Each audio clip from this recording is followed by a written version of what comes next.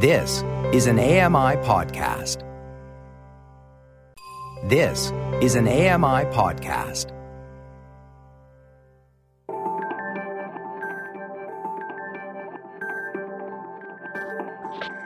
Welcome to Voices of the Walrus on AMI Audio, where professional readers give voice to articles from Canada's best general interest magazine. I'm your host, Roger Ashby. Hundreds of artists of every school and discipline come to Alberta's Banff Centre for Arts and Creativity every year. Some by invitation, most as applicants, to escape urban life, figure things out, and get to work. Matt Spears reads Go Sell It on the Mountain by Tom Jokinen. Tom Jokinen is a writer based in Winnipeg and a contributor to the Globe and Mail, Canadian Art, and the CBC's Ideas. I'm Matt Spears. This is an article titled Go Sell It on the Mountain by Tom Jokinen from the April issue of The Walrus. One afternoon in 2017, while visiting Alberta's Banff Centre for Arts and Creativity, I took shelter from the rain in Glide Hall, the visual arts building. Deep in the basement, near the ceramic and papermaking studios, I came across something odd. Rock from the nearby mountains was coming out of the floor. Not a wee chunk, but a huge shelf of limestone, tall and wide enough for at least 6 people to climb onto without feeling crowded. This in the middle of a workspace. Embedded in the rock, I later learned, are around 300 million-year-old fossils, stromatoporoids from a reef environment of the Paleozoic era, back when Banff was undersea. Tectonic forces brought the limestone up to where it is now. What I was seeing was an architectural hack. They built the basement around the rock to save having to blast through it. But the effect was deeper and weirder, science-fictional, as if the rock had pushed into the building like the Blob, oozing through a crack in the floor. This sense, nature as animated and commanding attention, has helped make Banff Centre one of the premier arts and culture institutions in the world. Hundreds of artists of every school and discipline come through here every year. Some by invitation, most as applicants, to escape urban life, figure things out, and get to work. There's a residence, a library, rehearsal halls, and theaters. There's a gym. There are yoga classes. There are places for students to eat and areas, like Glide Hall, where they can create and exhibit the results. Lodged in a national park in the Rocky Mountains, Banff is supposed to be cut off from the real world, the better to act as crucible for inspiration. Weather rolls in as metaphor. The air is scrubbed clear, and something new is set in motion. Country music, abstract paintings, ceramic bowls, sonnets, one-act plays, avant-garde sculptures, the odd theatrical wig. All the fine things that artists can produce when free from distraction. Notable alumni over the years range from Yann Martel and Joni Mitchell to Bruno Gerussi and Claudia Rankine, Guy Maddin to John Luther Adams. Artists have to make a living, but Banff, for me, has always looked like a place where that fact could be postponed, briefly, in the act of creation. The link between nature and creativity is an old idea, and one on which Banff Centre's reputation is based. The site is significant. The campus is in the middle of rugged whitewater wildlife. It's a mood, as if the mountains are closing in on you. Nothing fatal, just dark and weird. Twin Peaks for cellists and painters. Those surroundings provide the peculiar mental background, isolation, stark weather, that Stephen Leacock believed Canadians shared, and that for generations has been a boon to writers and artists. About a 10-minute walk away, in the town itself, is a main drag whose gift shops sell fridge magnets, expensive Arc'teryx jackets, dream catchers, and stuffed rainbow poo emojis. Tour buses eject people dressed too warmly for mild weather. Last year, the town considered a ban on backyard bird feeders as they become food sources for bears. With its faux gold rush architecture, Banff is a quasi-theme park in which nature, often red and tooth and claw, lurks just behind a theatrical curtain. Same with Banff Centre, which you'll find up the hill on Wolverine Street, past the old cemetery, where Newfoundland writer Joan Sullivan was charged, she once told me half proudly, by an elk. I went to Banff over 2 years ago to see what was behind a rebranding of the famous Arts Center. While the idea of the solo artist in a quiet studio was still relevant, Banff now wanted to be the place to teach artists how to be entrepreneurs, to brand themselves. In other words, there appeared to be another idea being built around the living rock of the mountain: commercial success. This involves promoting, teaching, and nurturing the business smarts of the artists, not shielding them from the working world, but preparing them for it. Classical musicians, depending on the program, are coached on everything from building marketing and business plans to the intricacies of touring. None of this changed the underlying purpose of Banff Center for Artists: to be amazed and not a little spooked by the sublime, by the unknown, by that which startles the impressionable. They meet other artists. They think about their art and commune with nature, says Janice Price, president and CEO of Banff Center since March 2015, and the main driver behind its new image. But I don't know any artists who are not doing the work for an audience. Price knows something about the kind of audience artists often crave. Before coming to Banff, she was head of Toronto's Luminato Festival, a kind of culture crawl which, every June, brings theater, film, and art installation to public and private spaces. She was also interim executive director of Lincoln Center for the Performing Arts in Manhattan, home to the Met Opera, and arguably the Buckingham Palace of North American art centers.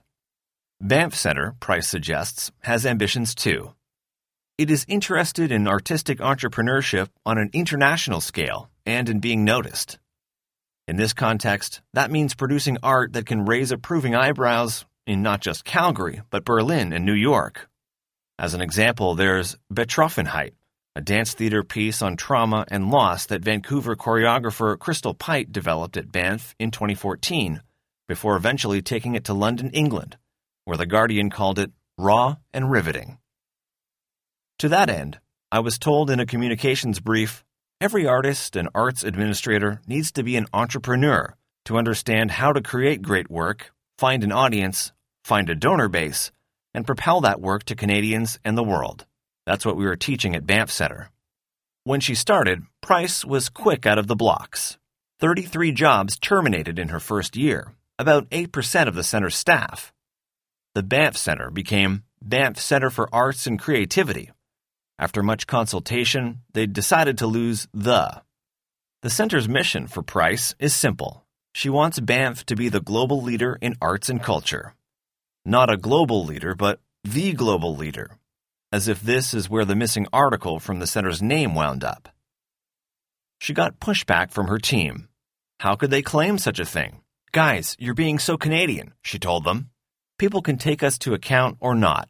Enough of this constant mushing down of what's supposed to be aspirational, an accurate, bold statement of what you want to be. So she's hoping for big projects to carry the Banff name. Case in point would be Pepperland, an idiosyncratic modern dance musical adapted from the Beatles' album Sgt. Pepper's Lonely Hearts Club Band and presented by Banff Center in 2018 with 17 partners, including the Sony Centre, now Meridian Hall in Toronto, the City of Liverpool in the UK, and Krannert Center for the Performing Arts at the University of Illinois. Not addressed in the dance musical's marketing is a question that wants answering in a world where young Canadian artists struggle for attention and resources. Why take on a project created by an American choreographer and an American composer, neither of whom worked on it at Banff? On that score, according to Price, I'm missing the point. Well, I don't see a problem, she says. For me, it's a combination of working with an important partner in Toronto who is also trying to bring international dance to the city. Furthermore, it'll be completely sold out, and the Banff name will be attached to it. In short, Pepperland is good business. Business is a word that Price tends to favor. As she said last year in a release announcing the extension of her contract to 2023, one thing I always like to remind people is what a big business the arts are. When you factor in film and digital, our sector is bigger than the forestry, fishing, and auto industries combined. It is a big economic driver in this country. Fair enough. But is Pepperland what Banff's founders had in mind when they built a wilderness art center? Banff Center was founded in 1933 as a summer drama school. Instruction in visual arts soon followed, and students would troop into the woods and mountains to take down the landscape in oils. A.Y. Jackson, of the Group of Seven, taught painting at Banff from 1943 to 1949. Donald Cameron, one of Banff's early directors, wrote in 1956 that the center could be the Salzburg of America, referring to the Austrian city considered one of Europe's fine arts hubs. As one surveys those majestic hills, the atmosphere becomes at once peaceful and serene, a shield against the grinding abrasions of a mechanized and discordant age. It's a romantic idea that Banff Center eventually outgrew. The center currently gets $21.78 million a year from the Alberta government and $2.62 million from Ottawa, and it holds over $41 million in endowments. It runs leadership training programs for governments, corporations, and NGOs. It also runs a popular outward-bound style program called Foundations of Purpose, in which high achievers face down fears, go into the wild, and encounter the complexity of nature. The dining hall serves 90,000 meals a year, going through 300 kilograms of onions, 250 kilograms of carrots, 380 liters of 2% milk, and 50 kilograms of chicken breasts a week. While we're on numbers, residency stays for artists can cost, depending on program and length of stay, several $1,000s in tuition. A 5-week workshop for opera musicians, for instance, will run you $5,099.69 plus GST. But most programs are eligible for up to 100% in subsidy from Banff Center, which in 2018 spent $3.9 million covering scholarships and tuition for students who didn't have that kind of money. The median annual income of a Canadian artist in 2016, according to the Canada Council, was $24,300. That's 60% of the student body covered, fully or partially, according to the latest annual report. Given the stakes, the entrepreneurial focus seems, at least in part, directed to potential donors. Donors who want to feel their money is being well spent, that the investment is of value, but the pro-branding pitch also conjures Cameron's discordant age. The point of Banff, historically, has been to look away from the world to the mountains. This idea of an art of the wild is what Northrop Frye partly had in mind in 1965 when he wrote of Canada's garrison mentality. There is, he argued, a cultural urge from colonial times for small and isolated communities to build walls against nature's hostility. In Banff, it's hard not to see, in literal terms, what Frye was banging on about. Here's a place where you can confront the dark roots of colonial Canada, that which is created from some kind of romantic, nostalgic terror. But then, even in Frye's time, the idea of art inspired by nature was seen as only part of the story. Takao Tanabe, who ran the visual arts program at Banff from 1973 to 1980, wanted professional art students to come through the Banff programs, those interested in modern form and technique. I asked him if his students found inspiration in being Canadian, in the nature at Banff, and he laughed. "I don't know what you mean by Canadian," he said. "I mean, some of the team were national, international types. They certainly did admire the mountains, but that wasn't the focus of their work or their ideas." So Price's global focus is nothing new. Harvey Locke is a photographer and conservationist who lives in the town of Banff. The area, he says, is a powerful place, and that's what artists who are open to the energy feel when they come here. And that's what helps them create great art. So, when talk turns to globalization, the buzzword that Banff seems to be inviting into its mission, Locke takes a step back. Does that mean, he asks, following trends and patterns that are being cooked up in global media centers? Let's say New York or Tokyo or some other place. Or are you talking about relevance to the globe and what you offer the world? Those are two different conversations. In other words, if Banff's goal is to be like other urban arts centers, then it's just an inconvenient place to get to. Jan Martel, whose novel Life of Pi won the Booker Prize in 2002, was in his 30s pre-fame when he first came to Banff to write. Sometimes you look at people's careers, he says, and it looks preordained, and it really isn't. You give up, even if you have talent. The indifference of the world can grind you down. The world, he says, mostly tells you it doesn't need another novel, doesn't need another painting, doesn't need another composition. And still, creators go to Banff. What happens afterward, he says, is the world can still crush them, or they can burn out. But nonetheless, a place like Banff really validates what they're doing. In other words, there really is no marketplace for art in advance of the accident of success. And success can't be taught. Art can be created in the right environment and then dispatched to the market, where something might happen, but the process has never been predictable. So why teach artists to be entrepreneurs? Some of it is necessity. Amazon rankings, Goodreads reviews, and Spotify algorithms have all changed the way people find books, art, and music. But the promotion of the artist entrepreneur may run counter to the cherished myth of the artist as oddball.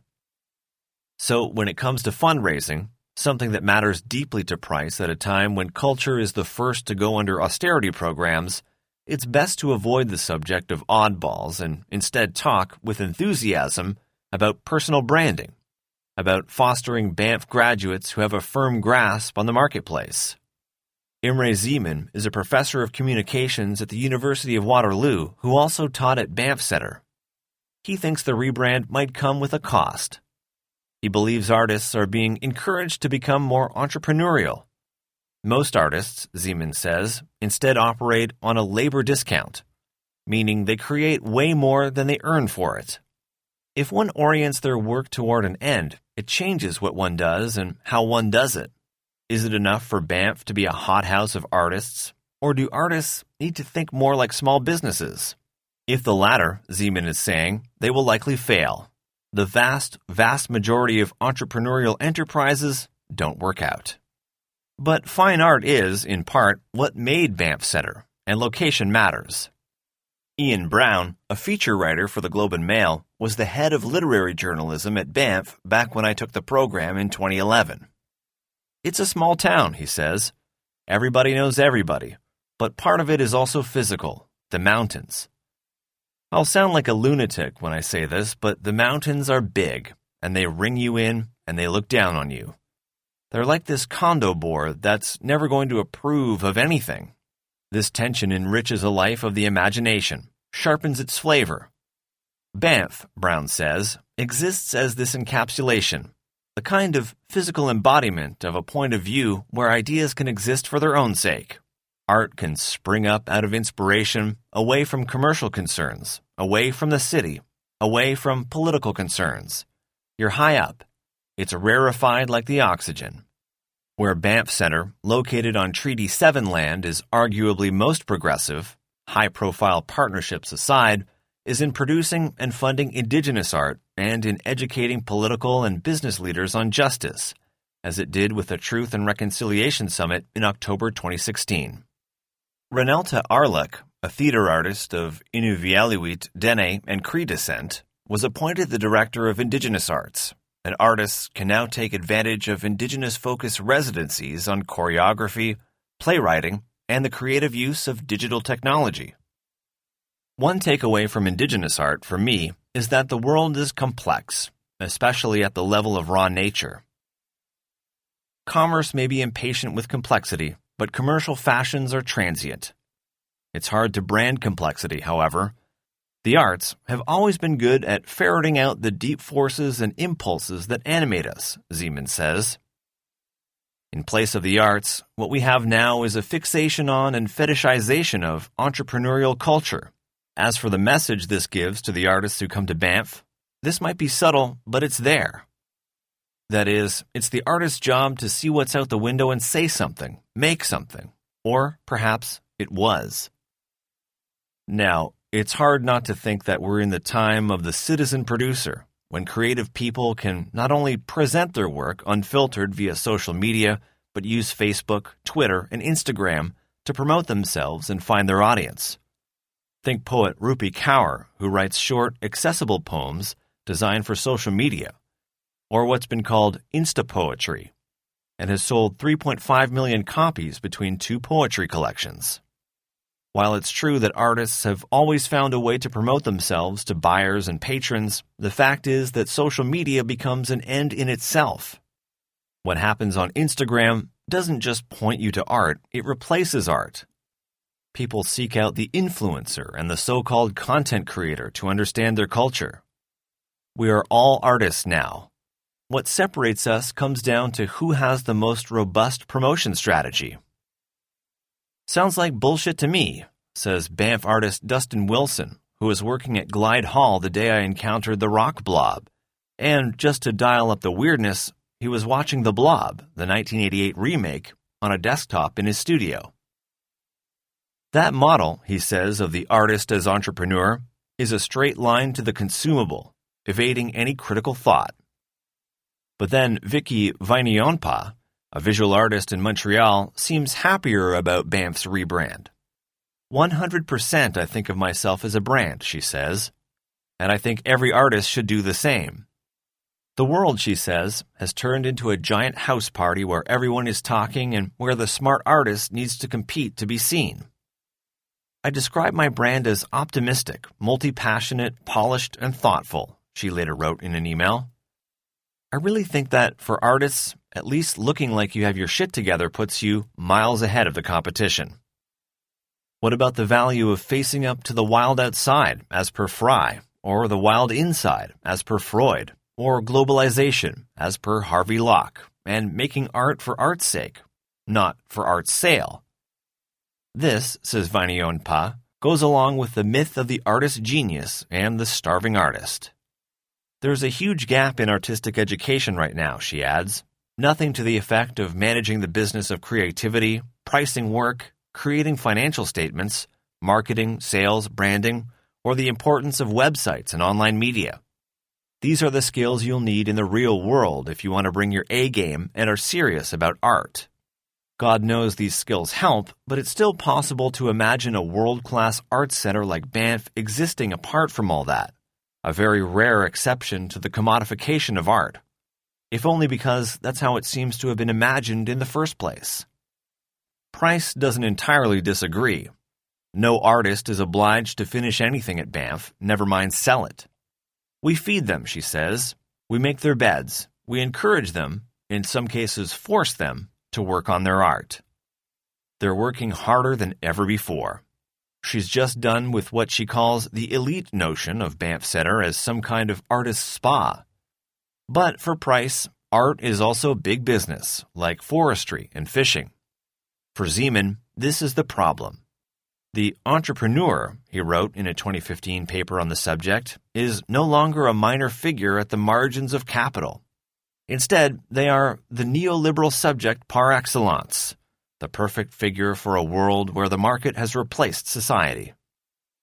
Banff appears to be positioning itself less as a shield against the grinding abrasions of a mechanized and discordant age, and more as a fellow traveler for commerce, for creators and influencers, whether they see themselves as artists or not. That's fashionable and rational, but it might easily miss the point of putting your art center in the middle of the Rocky Mountains. So maybe I'm wrong about the stone blob in Glide Hall. Maybe it's a reminder of an older Banff that won't be ignored. The Muse, which remains misunderstood but insists on pushing its way in. That was an article titled Go Sell It on the Mountain by Tom Jokinen from the April issue of The Walrus. I'm Matt Spears. You've been listening to Voices of the Walrus on AMI Audio, produced by Don Dickinson, audio engineering by Sam Robinson and Bill Shackleton. The manager of AMI Audio is Andy Frank, and I'm your host, Roger Ashby. If you enjoyed this podcast, please consider giving us a rating and review, and subscribe for more.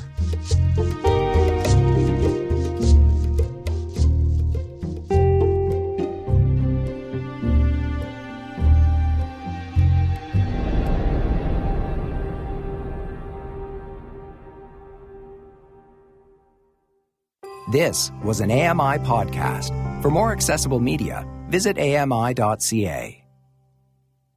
I'm Margaret Shepard of the AMI podcast, Tripping on Air. Every month, my co-host Alex Hajar and I spill the tea on what it's really like to live with MS. Watch Tripping on Air on YouTube or download wherever you get your pods.